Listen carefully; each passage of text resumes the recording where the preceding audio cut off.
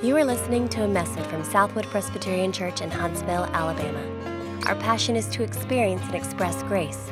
Join us. Thank you, guys.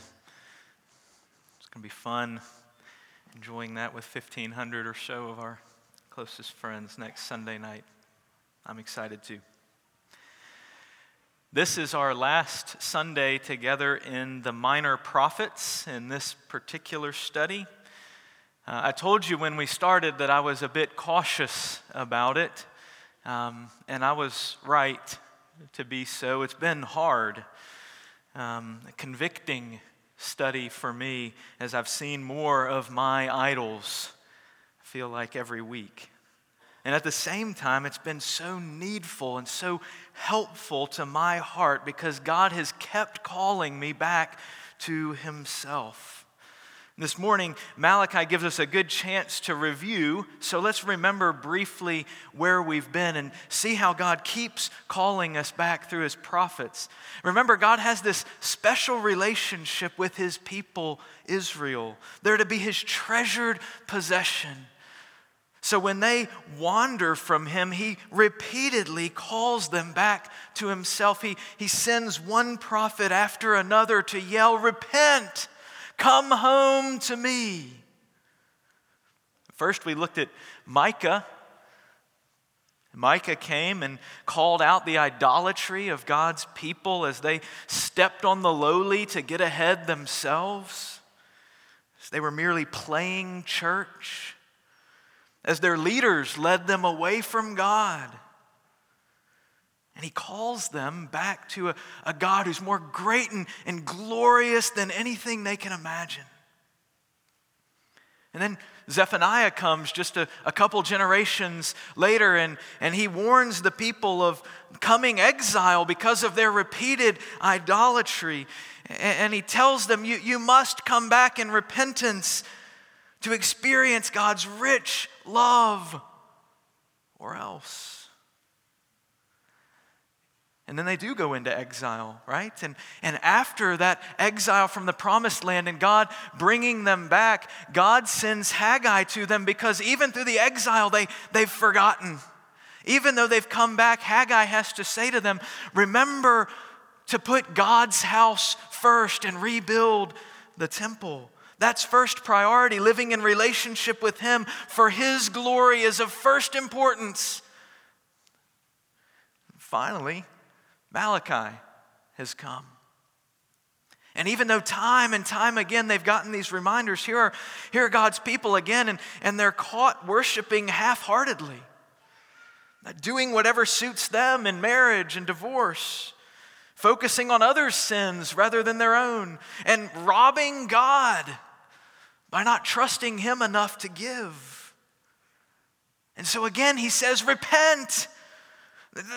There's a special relationship with God that is more important than anything else. Come back and remember that. And we've seen that relationship is at the heart of what we're talking about when we talk about repentance, right? Repentance has to be for us a normal, daily turning back to God, not just from the big sins. That's not what repentance merely means, but even from the slow drifting away from Him that our hearts know. For that moment by moment decisions to value something else more than we value God. Repentance is where our hearts grieve even the smallest break in our relationship with God and turn back to Him, knowing that we can rejoice as we do, that there's restored relationship with Him. And so repentance, which begins in sorrow, leads to joy. So now as we close, I want us to consider how we respond to that call back to relationship, that repeated plea of our loving Father. Southwood, we've read about God's people in the Old Testament. How will we respond to God's call? We are very capable, even conditioned, I would say, to hear that call to repentance. We've heard it many times, perhaps, some of us, and to just ignore it and move on with life. Not perhaps to complain about it, but just to carry on with life as usual. Or we have the chance to respond and run home in repentance and be renewed and revived in our relationship with God. God's been speaking that to my heart. I know He's been speaking to many of your hearts. And Malachi presents here at the end of his prophecy 2 ways that those among God's people respond to God's call to repentance. Listen for that, those 2 ways, as I read Malachi beginning at chapter 3, verse 13. Your words have been hard against me, says the Lord. But you say, how have we spoken against you? You have said, it is vain to serve God. What is the profit of our keeping His charge or of walking as in mourning before the Lord of hosts? And now we call the arrogant blessed. Evildoers not only prosper, but they put God to the test and they escape. Then those who feared the Lord spoke with one another. The Lord paid attention and heard them. And a book of remembrance was written before Him of those who feared the Lord and esteemed His name. They shall be mine, says the Lord of hosts, in the day when I make up my treasured possession, and I will spare them as a man spares his son who serves him.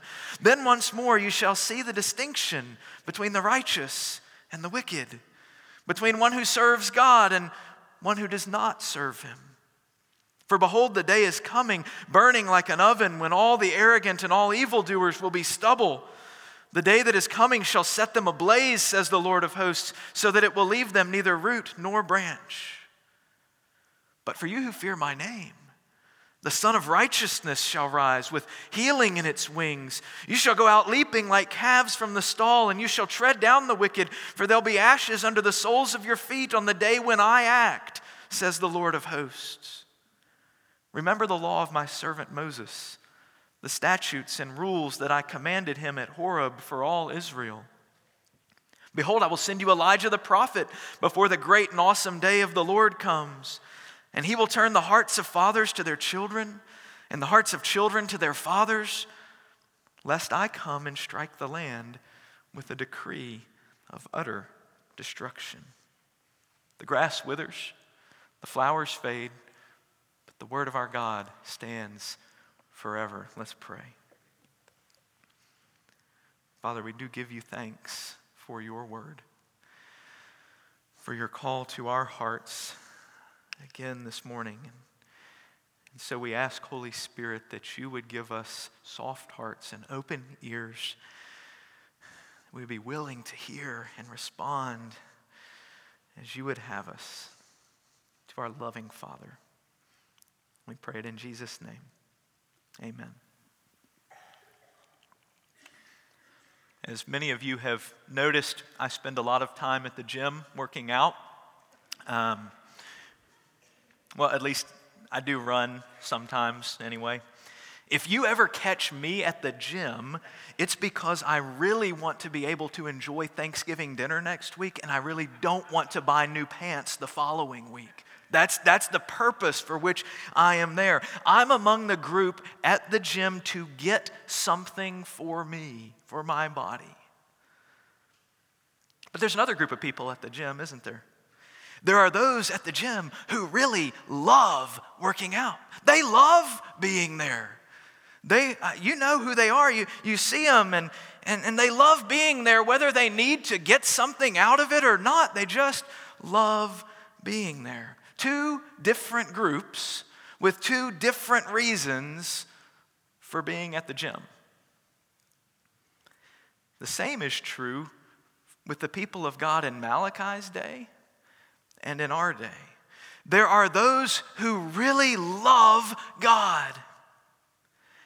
And then there are those who use God to get something they want. Note in this passage that those 2 groups we're talking about are not the religious and the irreligious. Nope. Malachi is addressing people who all go to the temple. They all hear the words of the prophet. They all know God's laws. They all have even suffered for following his laws. But their responses to God could not be more different. Again, it's not the super spiritual and the pagans. None of them is perfect. God is calling all of them to repentance. They all get that same call to repent. But there are two distinct responses to that call. And that makes all the difference. Please hear me on this. Two responses that people who sit in church today can have to God's call on them. And both the focus of your life and the location of your eternity hang in the balance of how you respond to that call. The first response I'll call tracking God. Keeping track of how he's doing for me, right? We'll hear value terms multiple times in this passage as we ask the question, is God enough? Is God worth it? We hear it in verse 14 when this group responds to God's call to repentance. What is the profit? What do I get from knowing and following Yahweh? Not enough, apparently. Because the arrogant, the evildoers are living the life I want. They're getting away with murder. I've been tracking you, God, and to see if you're paying off, if the benefit to my life is worth the cost of relationship with you. And God, so far it's not. That whole tithe thing cut into my profit margin.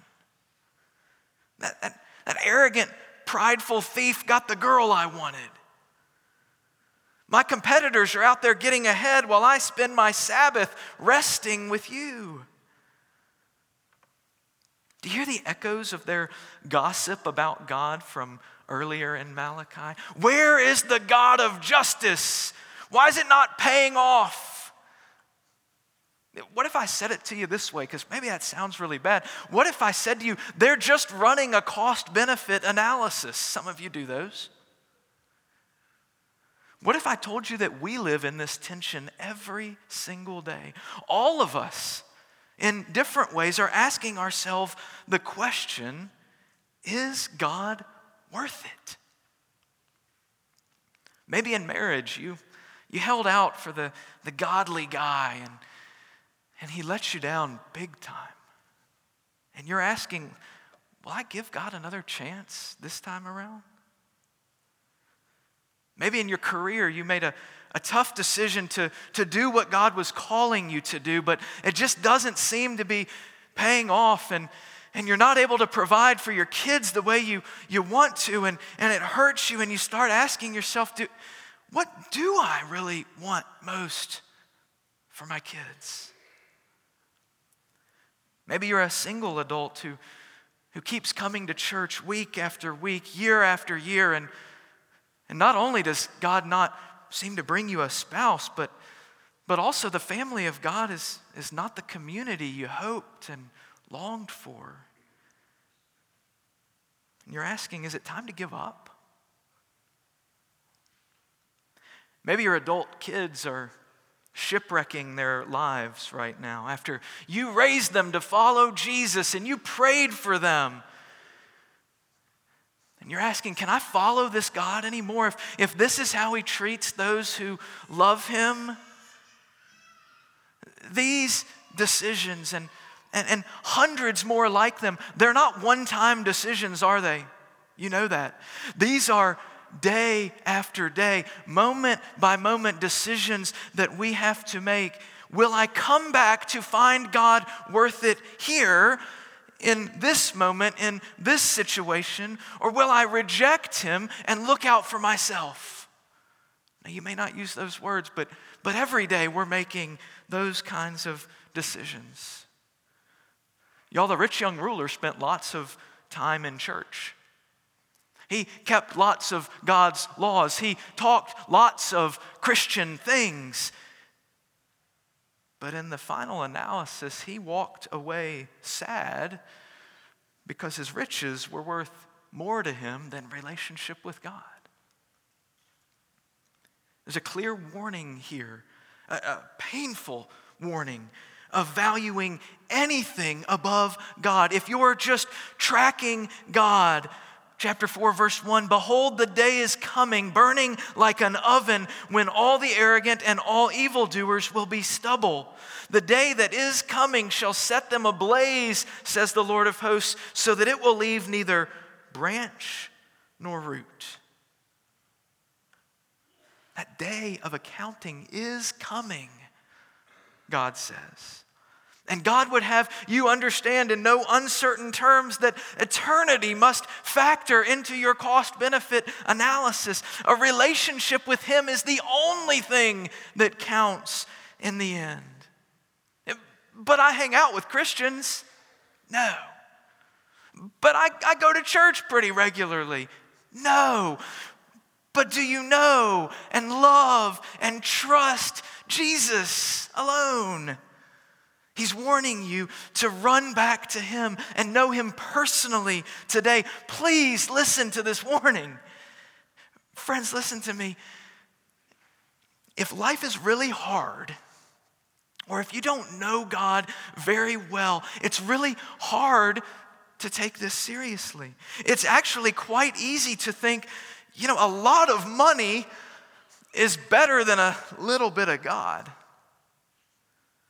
In fact, a lot of comfort is better than a lot of God.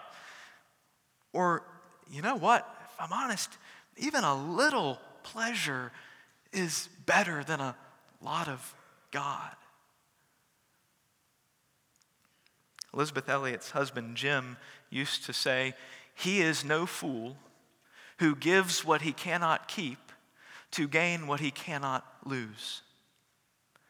Elizabeth believed that so deeply that even after her husband was speared and killed by a tribe that he was seeking to reach with the good news of Jesus, instead of safely returning home, which would seem to make a lot of sense, she actually pressed in further and stayed with this tribe. She and her toddler daughter that she kept with her for multiple years, living among, sharing the good news of Jesus with people, some of whom had killed her husband, because God is worth it. She wrote this: God is God. Because He is God, He is worthy of my trust and obedience. I will find rest nowhere but in His holy will that is unspeakably beyond my largest notions of what He is up to. I have one desire now, to live a life of reckless abandon for the Lord, putting all my energy and strength into it. The only cost-benefit analysis I hear going on here is valuing God's great glory above even my own life. That's the second response to God's call to repentance.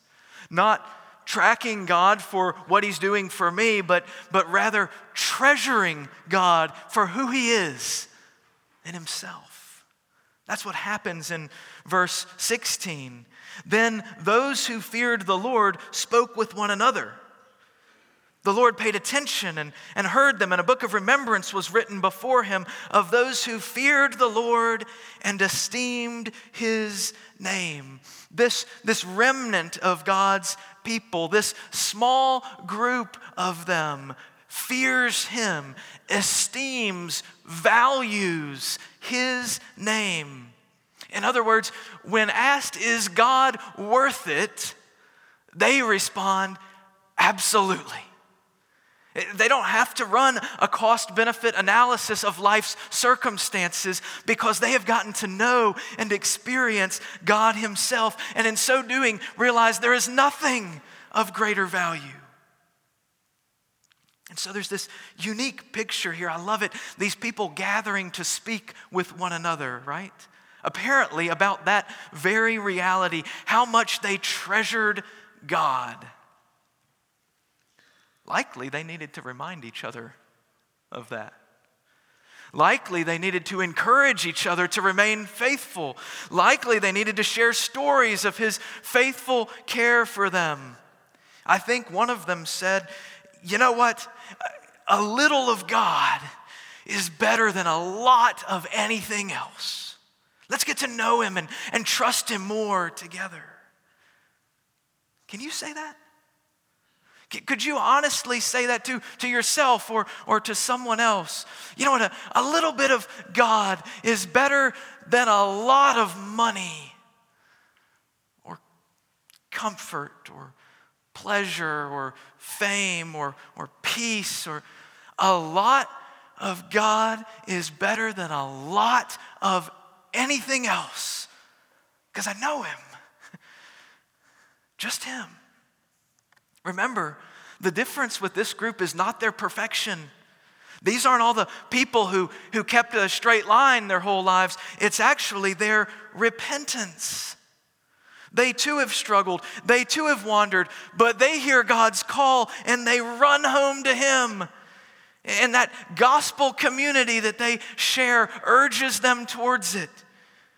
Our newest member stood up here and made a public statement of the value of God this morning. Praise the Lord. But usually the picture is of smaller groups sharing, of connect community discussion, where the commitment to God and to each other is more tangible and personal. How are we reminding each other daily of God's value in a world where other things have higher price tags, right? How are we doing that together? See, since the earliest days of the church, martyrs would remind each other of this truth in many different ways. Some, there are stories even of sharing it together in prison the night before they died together. That still happens in other places today. I love the story from the 1600s in Scotland of two Margarets. Margaret Wilson was 18. Margaret McLaughlin was 70. The younger 18-year-old Margaret was arrested while visiting her much older widowed friend. As faithful covenanters, neither of them would acknowledge the king as head of the church, but only Jesus Christ. And so the two friends were held in prison with others. They were convicted at trial, and the two of them sentenced to drown. All the while, they encouraged each other to cling to Christ.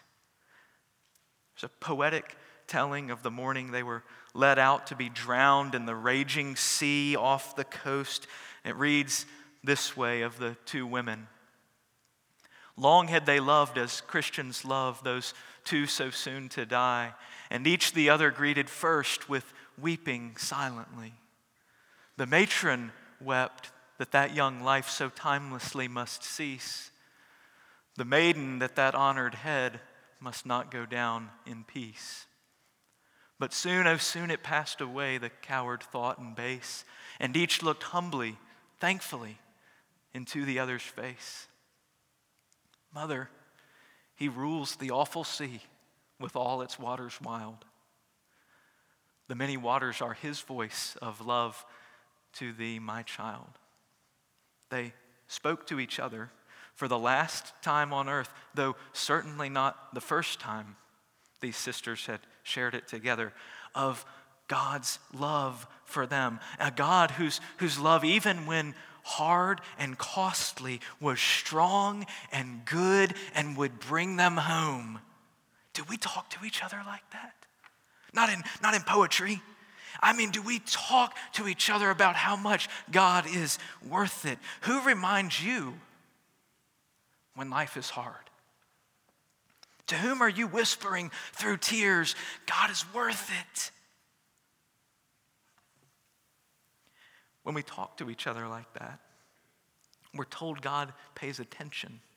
He hears and he remembers those who esteem his name, who value him more than anything else, even life itself. In fact, he promises a different outcome, doesn't he, than the outcome for those who do not repent. For those who do repent, he remembers them in his book, never forgets their names.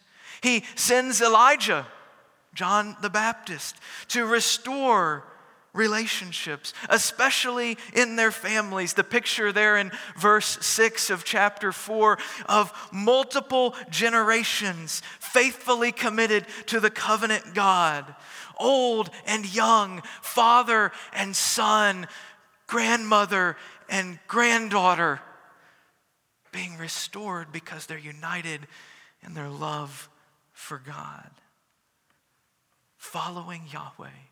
No matter what, 18 and 70, we're in this together.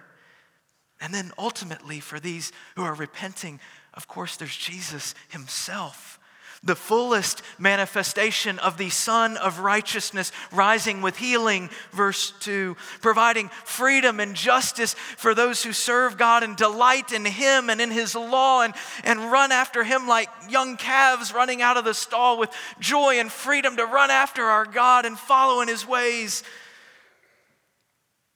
Is God enough? Sometimes I want 500 other people to love me too. Sometimes I want the money so I can rest in myself too. Is God enough? Friends, to be in relationship with him is always worth it. To experience his grace time and time again is glorious.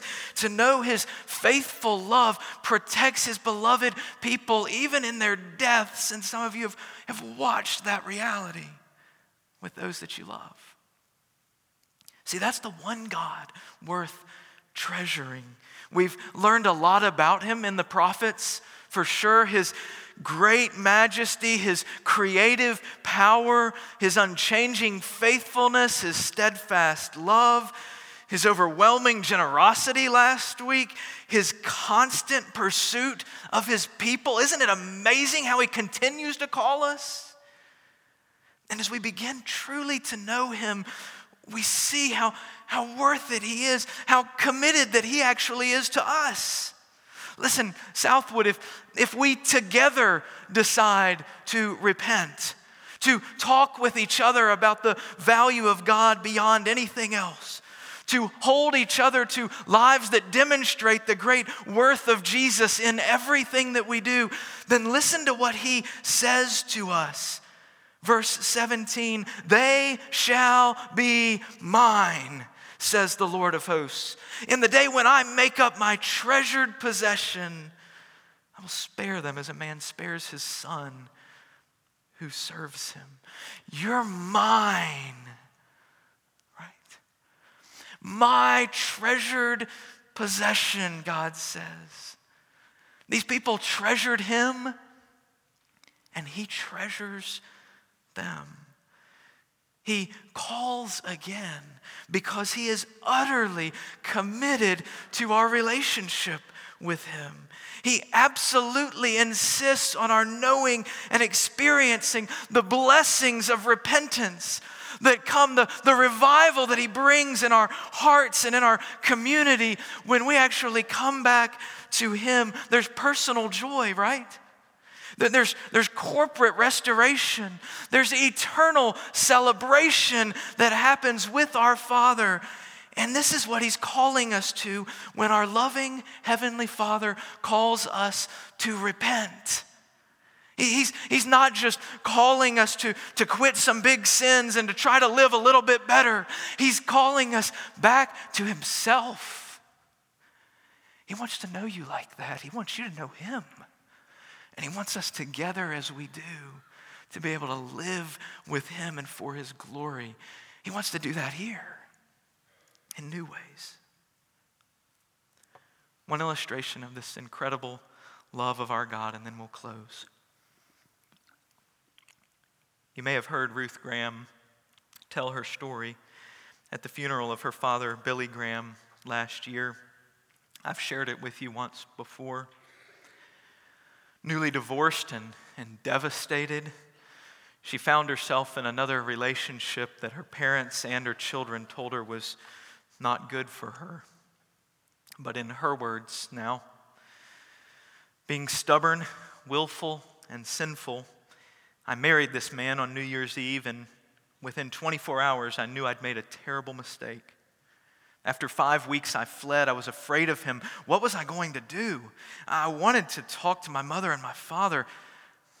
It was a 2-day drive. Questions swirled in my mind. What was I going to say to Daddy? What was I going to say to Mother? What was I going to say to my children? I'd been such a failure. What were they going to say to me? We're tired of fooling with you.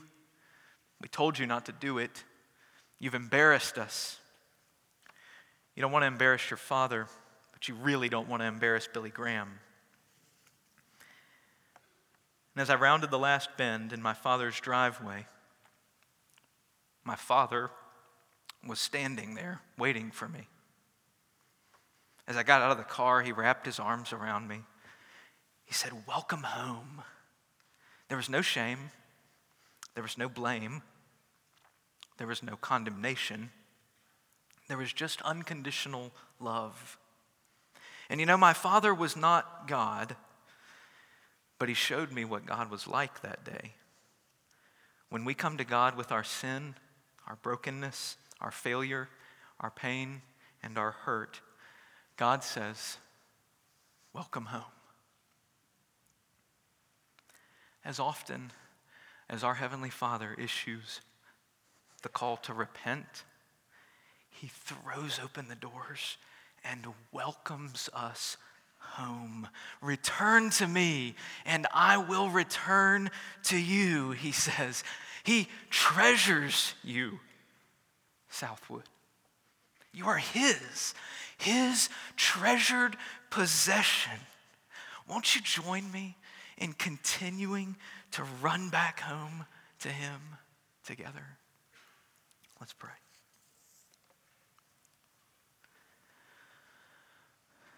Father, thank you that the one who exposes our hearts, who can cause so much pain as our idols are uprooted and torn away, is so tender and loving and merciful, and so longs for us to come home to His arms. Father, I pray we'd trip over each other on the way back to you, that we would drag each other towards you, that you'd bring new life in our hearts, that even in this next season, as you move and break into our world because of your love, we would see you clearly and know what a treasure you are and how much you treasure us. Work in us, Jesus, for your glory. We ask in your name. Amen.